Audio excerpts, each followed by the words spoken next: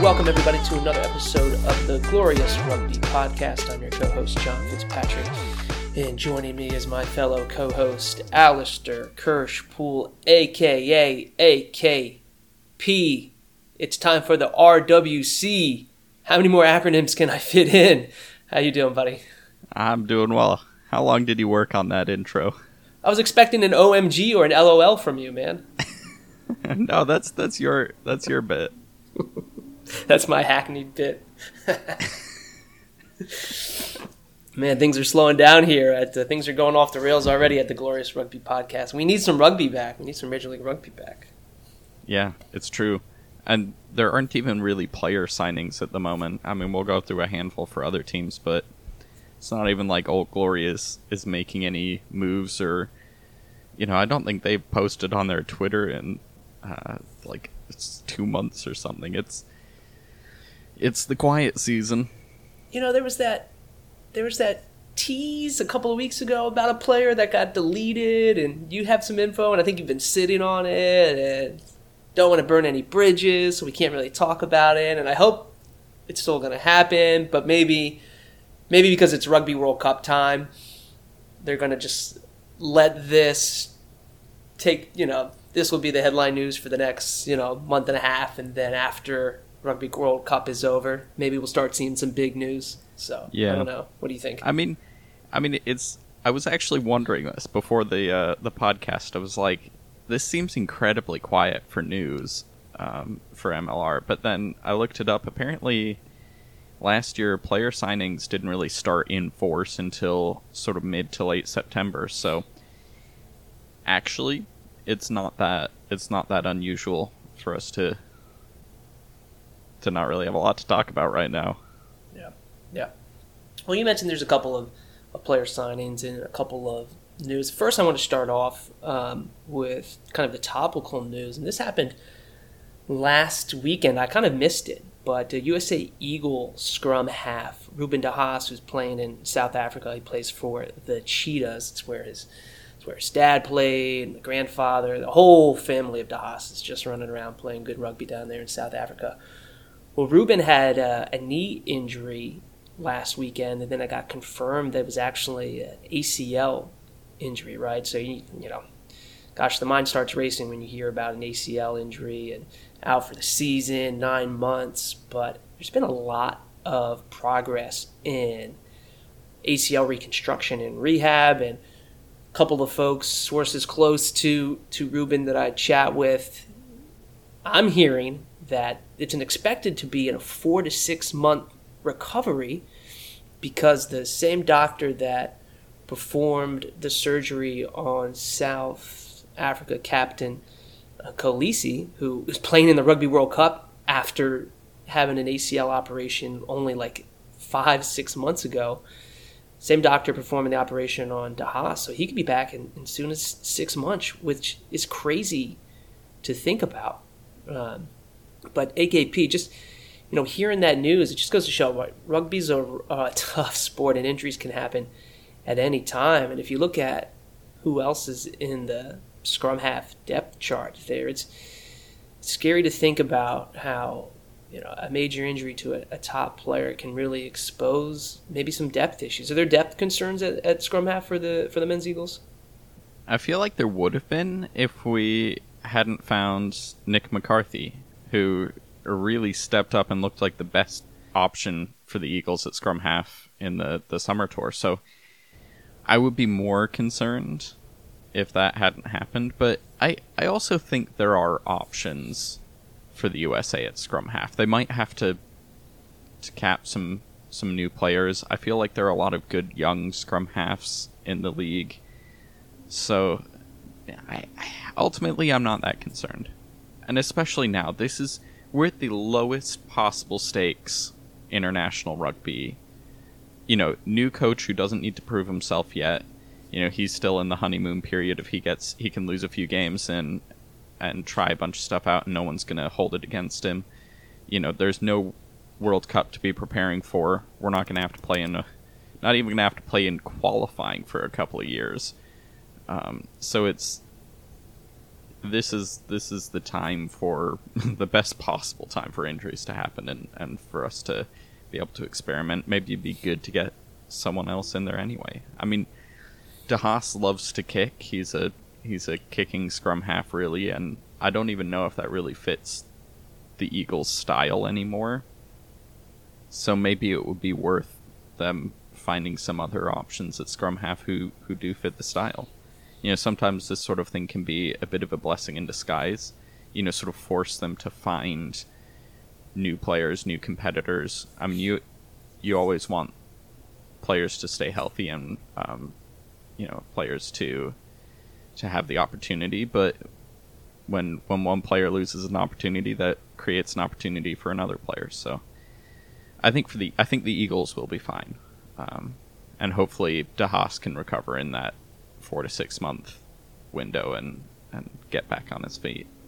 Yeah, and De Haas is only 24 years old. Oh yeah, he's still a spring chicken, and plenty of time to round out his game too. Exactly, and while 4 to 6 months is, you know, an accelerated recovery, it's almost like, what are you rushing back for? And yes, I know the Cheetahs want him to be healthy and come back and play.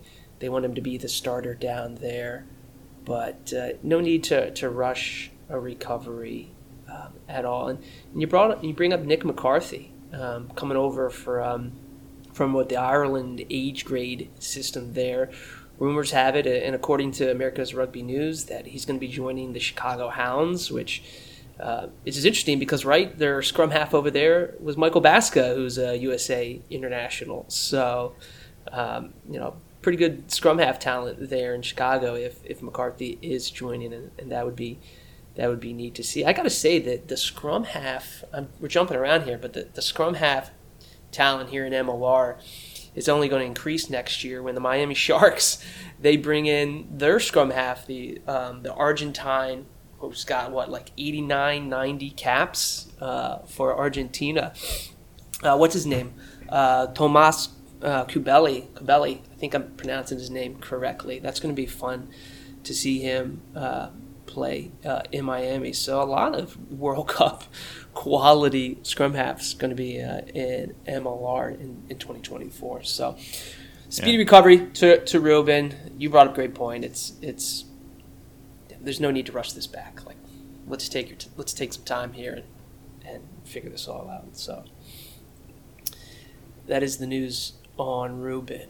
Sliding on over to MLR. Now, this happened last week, and I want to bring it up simply because I've seen so many just, you know, nice messages and thoughts and sentiments around, you know, unfortunate passing of Bill Webb, one of the co-owners and founders of the Toronto Arrows, one of the original members, I believe, I could be wrong, of MLR when it first started. Fact check me on that one. But, you know, when you talk about the impact that people have on others, and just reading the number of just, you know, messages on social and, you know, on Reddit, the impact that Bill Webb had, not only on the Arrows organization, but just, you know, Rugby Canada. It's take a step back and realize there's much more to life than rugby, but it's good to see people come out and just share messages of support around Bill Webb. And the one thing that I wanted to bring up about this is that you know, we've had other MLR owners who've had a sudden unfortunate passing, right? Formerly Rugby Atlanta, and their owner Marcus Calloway, he passed away kind of before the season began, a couple of years ago, and there was some turmoil there, and obviously Atlanta now moving to Los Angeles. But I bring this up only because in the release that the Arrows put out, they mentioned that the legacy of Bill is to continue to keep the team in Toronto, which I think is important. I think there needs to be a couple of Canadian cities that have MLR teams. Hey, KP, what do you make of all of this, and, you know, kind of just maybe your thoughts on Bill Webb and you know, hopefully a team continuing to stay in Toronto? Yeah, it's unfortunate news. I mean, you never like to hear of anyone passing, and Bill Webb does seem to have been I mean, by all accounts, pretty much the reason that there is an MLR team in Toronto. I mean, and even, there have been some discussions online about issues with the Arrows as an organization, some, issues with particular people there, but I don't think I've ever heard anyone say anything negative about Bill Webb. He seems to have been pretty universally liked, and that, that speaks well to him. And it's unfortunate that he's gone, and we've talked before about how, these teams are really passion projects for their owners. None of this makes any financial sense, not yet anyway. And, these teams are really built on often one or two owners at each team who really want to make it happen, really want to see this whole project succeed. And we've seen, when you look at the teams that are no longer playing in MLR, I mean, Glendale pulled out for petty reasons. But then after that, you had LA and Austin collapse, and that was pretty much their owner didn't die, but he ran out of, he darn near went bankrupt, which is, so once he was out, those teams collapsed. They couldn't continue on without their star owner. You look at Atlanta, basically collapsed and had to be bought out because their owner died and, could no longer bring his passion to the organization. And they really seem to lose their way without Marcus Callaway in Atlanta. And you just hope the same thing doesn't happen to Toronto, that they're able to pull through it, that the remaining owners are able to, I guess, capture some of that magic and figure out how to get it done even without Bill Webb there. Yeah. And I think, this week, be on the lookout for Le Rouge Rugby podcast. They're a podcast that focuses on the Toronto Arrows and rugby in Canada. I think they're going to have an episode this week talking about Bill. It's always, always enjoy getting their perspective on things. So be on the lookout for that, for a little more insight on kind of what Bill Webb meant to the Arrows and rugby in Canada there. And, I'm optimistic that Toronto will carry on and, just look at the moves they've made in the off season. They've strung together some pretty high profile moves. So we'll see what their team looks like in the 2024 season. But AKP, to kind of shift on over and talk a little bit more about a couple of some moves and some signings. Got to bring up a couple of things. The Utah Warriors, they traded lock/flanker Yuri Van Vuren to LA for salary cap considerations in the 2024 MLR season. Again, we don't know the LA team name. We don't exactly know if all the coaches from the Atlanta squad are moving over. We've seen a couple of players are going to join LA from the Atlanta team, Johan Momsen being one of them. But curious that, LA here is now adding a couple more players to the roster. I got to imagine this is going to be a pretty different team compared to the Rugby Atlanta team from last year, considering that Rugby Atlanta traded a bunch of players to the Arrows. I don't know, your thoughts on the trade and potentially what LA is trying to do. Yeah, I would assume that this is going to be basically a new team. I don't even think of it as, like, technically the team is moving. I don't think of it that way. I think this is, in my brain, it's a brand new team. Because, like you say, so many key players left, and, they're bringing in big players from elsewhere. We don't know that the coaching is going to be the same. Obviously, the ownership group is different. It's a different city. It's going to feel like a completely different team.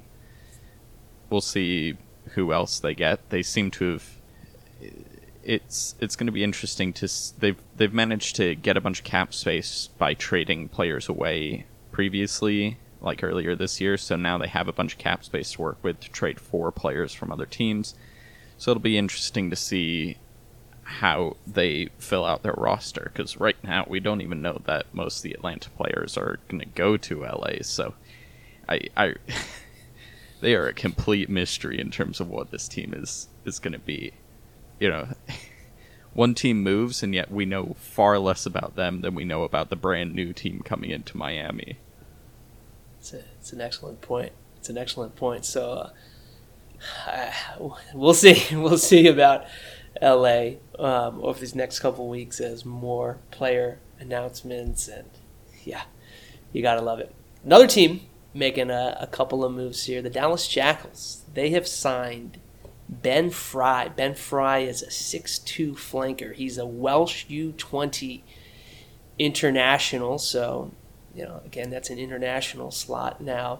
Dallas has lost a couple of players in the offseason, I believe. Conrado Aurora joined an Italian side. I'm missing one more Dallas player who's playing over in Italy. So it looks like Dallas is kind of retooling there. Don't know much about Eric Ben Naposki, Fry. right? Eric Naposki going to Yeah. Miami, I think. Yeah. Yeah. Yeah, it's going to be interesting. I don't really know a lot about Ben Fry. Seems like a solid signing. Seems like a promising player. For Dallas, I feel like the big question is whether they can,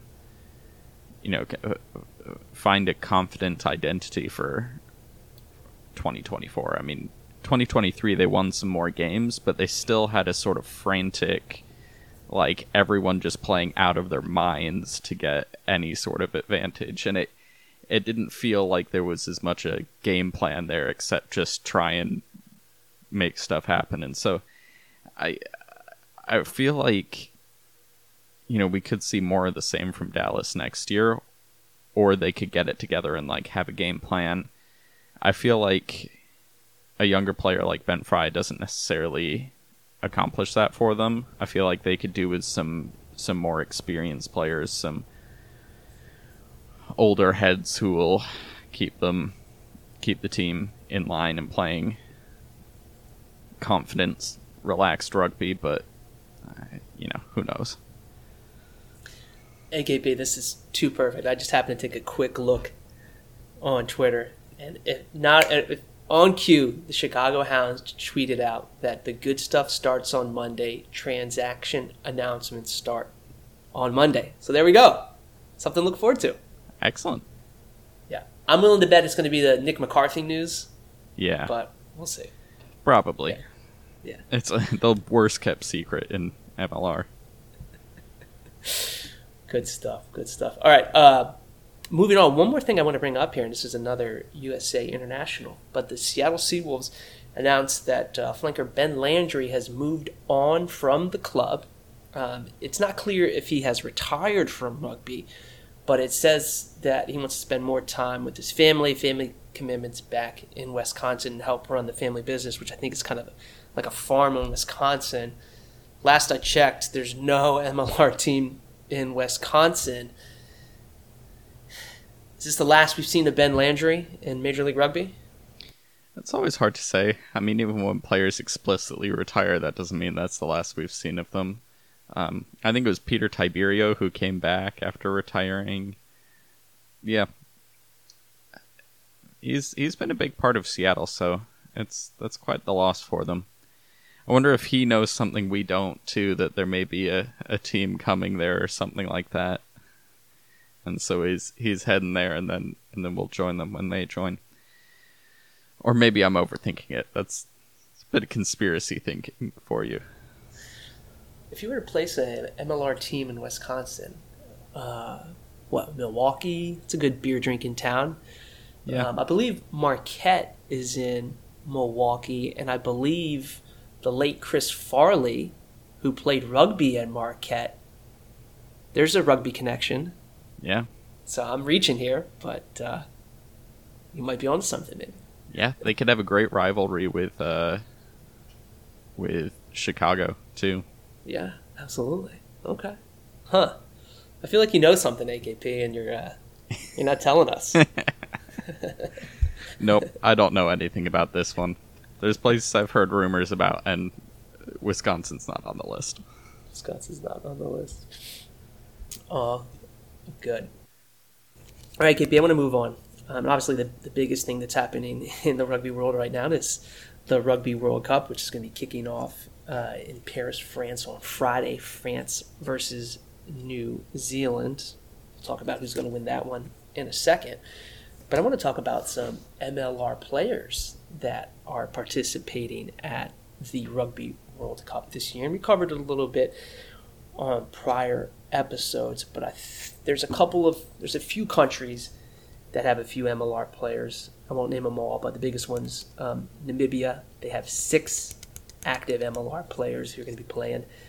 They're in Pool A. I think they're going to have a tough go of it, but we'll see. Uruguay's got a couple of players in it. I think they might have a better shot, maybe, of making some noise. Samoa, Tonga, Argentina, and I believe that is it. I may be missing one, but I want to start with Namibia. Namibia, I always struggle to say that name, simply because they've got a number of pretty high-profile MLR players that are on the squad that I'm excited to watch them play. From the MLR champion, New England Free Jacks, you've got Vien Conradi, who's kind of flanker 8-man for them. He's got about 17 caps. LaRue Milan, the center for the Free Jacks, he's only 24 years old, which is crazy. He's still young. He's got, I think, about 2 or 3 caps. Adrian Boyson, 8-man for Dallas. He's got around 10 caps. Damian Stevens, scrum half for Nolan Gold. Cliven Lobser, fly half fullback for Utah. So, a number of quality MLR players who are playing for Namibia. And again, Namibia's Pool A, I don't know if they've got the best chances necessarily in this Rugby World Cup, but anything you're looking for out of maybe Namibia or any of those players that we had mentioned? I think it's always fun to see MLR players, whatever team they're from, playing at the highest level, playing on the biggest stages.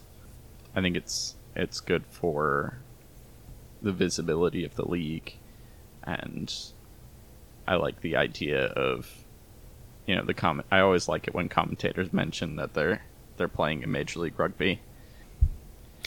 Yeah, a couple other players to bring up. Samoa, I think. Samoa's got a pretty solid team. They've got 2 players. Sama Malolo, hooker from San Diego, who I thought had a pretty strong year.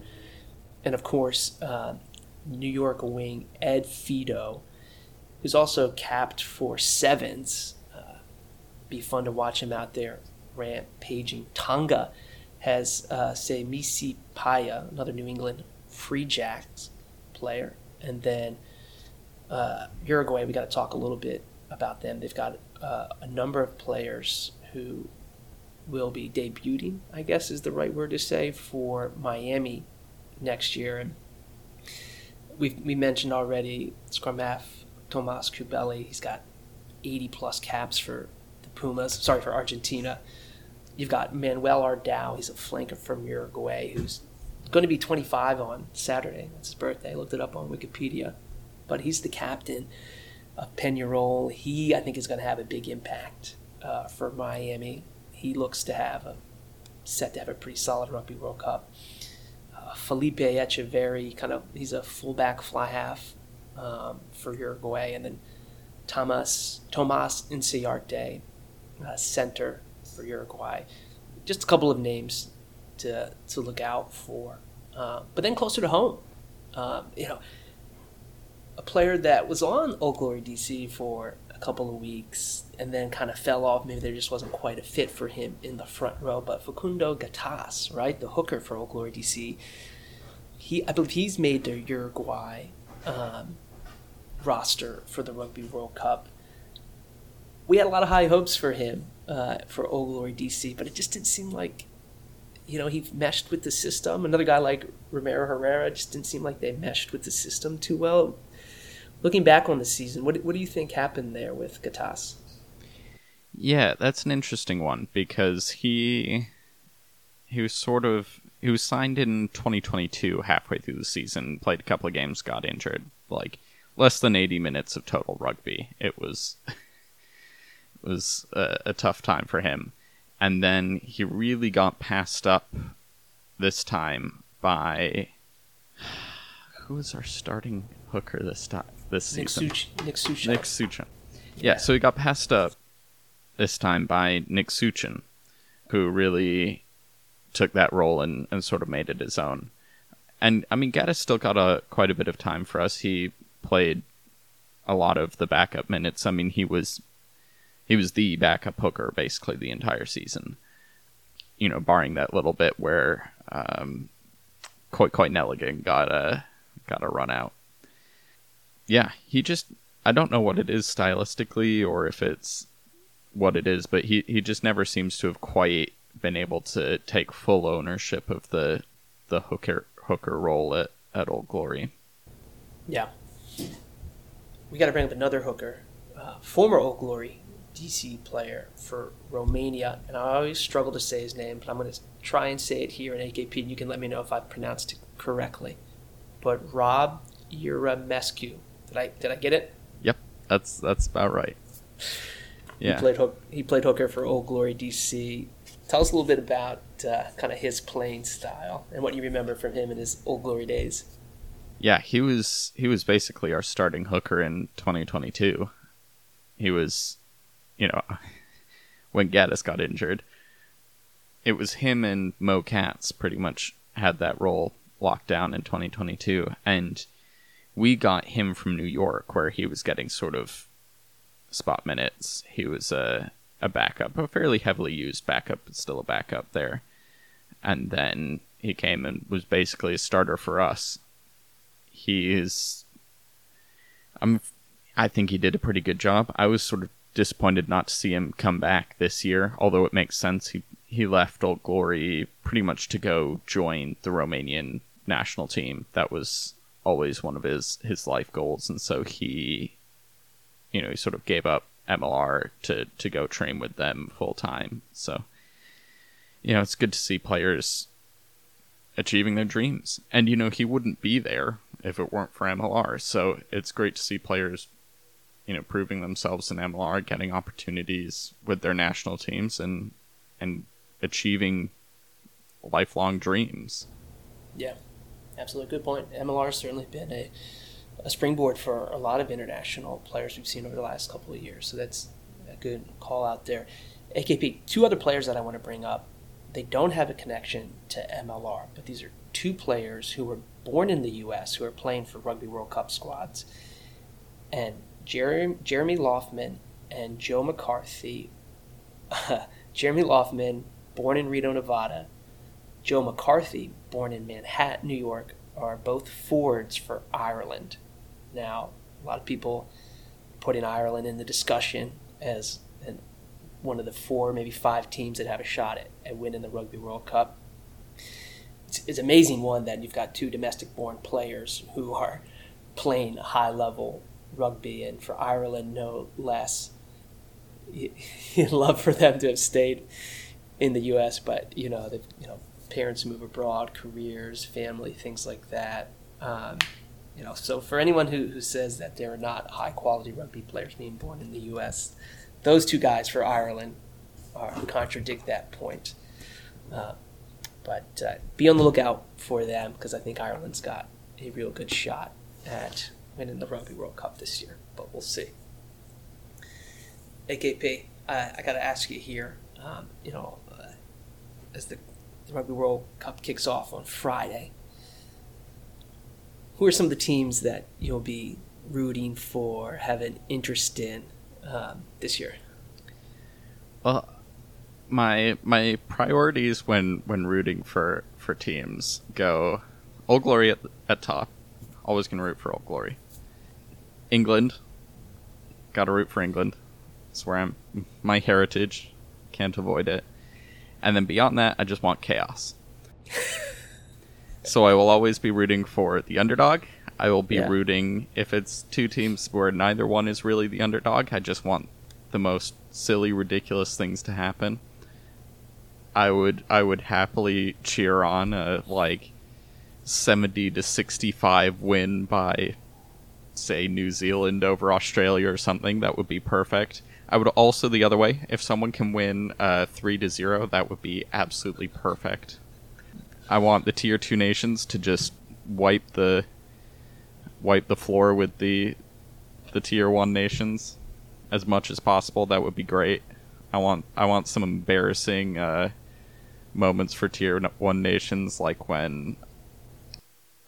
who was it we had who just... one of the World Cups, we had a player who absolutely just burned a South African winger down the sideline, straight foot race and won. I can never pronounce his name, but it's one of the best highlights. And the player he burnt was Brian Habana. Yeah, that was it. Yeah. Yeah. Just Brian Habana. Yeah, great player. Yeah. Can't remember his name off the top of my head, but moments like that, that's what I want. To be honest, I don't follow a lot of international rugby that closely, so I don't even know most of the... I couldn't name...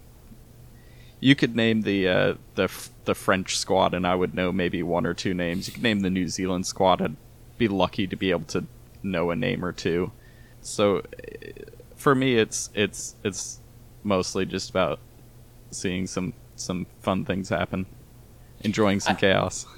I love it. I'm there with you. When it comes to international rugby, if the men's or women's Eagles aren't in it, then I go to my next team, and that would be Ireland. I'd really love to see Ireland win the Rugby World Cup. I think they got a chance. It's going to be hard to knock off France at home, even though they did lose their starting fly half in Nat Mac. You can't count out South Africa, the defending champs. New Zealand's always going to be in the mix, and I think you can throw Ireland in there, and maybe Argentina as a dark horse to bring it a little bit closer to home, this region of the world. And I agree with you. I want chaos, right? If you look across the pools here, I'm rooting. Anytime Uruguay goes out there, I'm rooting for them in Pool A. They're going to have a tough go of it against New Zealand, France, and Italy, and Namibia's in there. If you look at Pool B, maybe Scotland can surprise people, but I would be a little bit worried about Tonga in Pool B. They've got some big players, that could maybe give Ireland and Scotland and South Africa a little bit of a scare. And Romania's in there. I'd love to see them play well. Pool C gets a little interesting, right? You've got a squad like Wales that is definitely tough times in Wales. Australia's having a tough go of things of late. And then you've got Fiji, who just knocked off England not too long ago. And I think England may be doing a little bit of a rope-a-dope scenario here where they're lowering expectations ahead of this Rugby World Cup. I think they're just trash. I'll be honest. We'll see. They're in another pool. We'll get to them in a second. But you have a squad like Georgia here who seemingly just on the outside of those top, the Six Nations, seemingly they're always knocking on the door, a team to be included in there. And then you got Portugal, who, they're a fun team to watch. I think they're still probably a couple cycles away from really making some real noise, but that's going to be interesting. If Fiji comes out of there, Australia, does Wales? I don't know. Can Georgia squeak in there? There's chaos there. But I think Pool D is, if you want chaos, AKP, this is the pool for you. You've got England. You say they're trash. We will see. You've got Japan, who it looks like they've been struggling of late. They have not performed well. They've dropped some games over the last couple of weeks where they just haven't looked that sharp. You've got Argentina now. Argentina's a top squad. I mean, the Pumas can make a semifinal run. Wouldn't that be something else? And then you've got Samoa and Chile. I think Samoa, there's a lot of talent there. They could surprise people. And I'm going to root for Chile. I know there's some bad blood between USA and Chile simply because Chile just qualified for the Rugby World Cup at the expense of the men's Eagles. But, I'm rooting for a squad like Chile in their very first Rugby World Cup, for them to be able to make some noise, get a win, and just kind of reestablish the fact that there are some really good rugby being played in Tier 2 nations. And the better that some of these two-tier nations get, you hope it helps the USA get better. You hope it Canada gets better. Chile, Uruguay, Argentina, and then you start looking at some other countries in South America where rugby's starting to come up. Brazil is starting to get a club together. They're in Super Rugby Americas, and you look at Paraguay, that's another country that's trying to get stuff together. Like, if we can raise the level of competition down here in our region of the world, I think that's good for everyone. But Pool D may be your chaos pool. Yeah. Well, and like you say, if I could have one thing out of this World Cup, it'd be for the Tier 2 nations to really prove that, the small-minded idiots that say that, there's only, 9 or 10 nations worth paying attention to and everyone else is an also-ran that nobody cares about and should be kicked out of the World Cup. I want them to be proven wrong. I want Tier 2 to make a really good name for itself and really prove, like, look, the rest of the world is interesting too. Like, it's not just the classic Tier 1 nations that can have success. And, there's a lot of nations that are really catching up there. I mean, Georgia, like you say, really has had some strong results in recent times. You've had promising results from Portugal and from, some of those other nations that are sort of right on the cusp. And the thing is, it's not everyone can be good. Every sport is going to have teams that are at the top and teams that are not at the top. And especially in something international like this where, there's going to be less, ability for teams to get better or worse or really change their station. But there's been a lot of, like, sort of small-minded attitudes around the place and on social media from Tier 1 nation fans where they really just don't want to care about anything that's outside of their countries, and it's so limiting. Like, it's the World Cup. It should be for the entire world. And, I know there are already plans to expand the World Cup to 24 nations for the World Cup in 2031 in the US. And I really want this World Cup to prove that attitude correct and show why there would be value in that. Yeah. What I'm excited about for this Rugby World Cup is, again, as you mentioned, the chaos and the fact that the games are taking place in France. You'll be able to watch, fans in the U.S. will be able to watch all the matches. I think the earliest game starts at 7 a.m. Eastern Standard Time in the U.S. So for our West Coast folks that want to watch a really early one, that's going to be at 4 a.m. for them. But 7 a.m., I think 9:30, 11:30, 11:45, and like 3 p.m., those are all the Eastern Time kickoffs. So I'm hopeful that the average rugby fan and someone new to the sport happens to be on Peacock or sees it on CNBC. There's a couple of games on NBC. I wish the final was going to be live on NBC. I think that's going to be a tape delay, but ample opportunities for people to watch the Rugby World Cup this year. Yeah. Thank goodness it's on Peacock, too, because it's so hard to find affordable streaming options for sports, and Peacock is one of the few where, it's really not that expensive per month, and you're going to get the entire Rugby World Cup, and that's awesome. Yeah. All right, KP, I got two things to close this out. One, who do you think will win the Rugby World Cup this year? Not England. Part of this is me getting my expectations down so that I'm not disappointed when they inevitably... Because what they're going to do is they're going to have a good result. You're going to be like, oh, maybe, and then they're just going to be terrible. I have very little hope for this. Yeah, no, other than that, I don't really know. I mean, people have talked a lot about France and Ireland, and I hope it is... I hope it's not South Africa, and I hope it's not New Zealand. And not Australia, because they've all won it before, and I don't really want a repeat winner. I would be okay with England winning it again, but that's for personal. But really, I feel like, it's only a few nations have won it, and I would love to see a new nation at the top. I'm on board with that. I would love to see a new nation win the Rugby World Cup. I'll be pulling for Ireland. We'll see.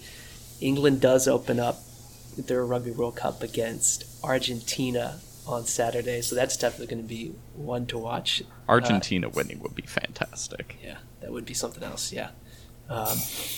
AKP, I'm going to switch things up for you on your final thoughts here, but give me your take on why England will win their pool and get to the quarterfinals.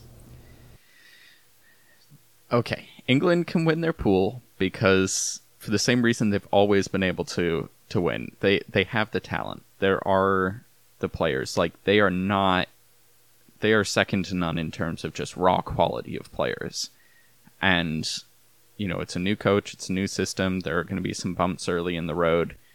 If they can find themselves and find their strategy and find their identity and pull together as a team, there's no reason they should not be able to challenge anyone in the World Cup.